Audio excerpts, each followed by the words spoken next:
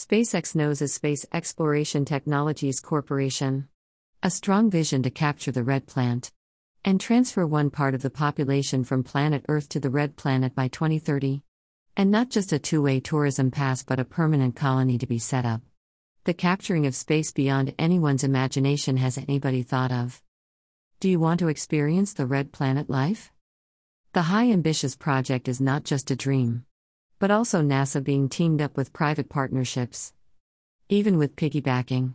However, SpaceX is leading its way. Dragon reusable capsules are already making their flights. The Dream project by Elon Musk. The first commercial liquid-fueled rocket launched by SpaceX reached the low Earth orbit in 2008. After 6 years, the first privately capsule-built was launched to dock within the International Space Station.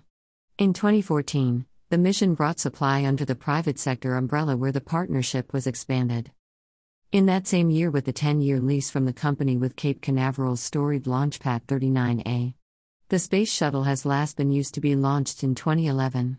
NASA cost the Launchpad approximately $100,000 a month in maintenance. Source: News and Analysis of the Global Innovation Scene by Marian M. Govel.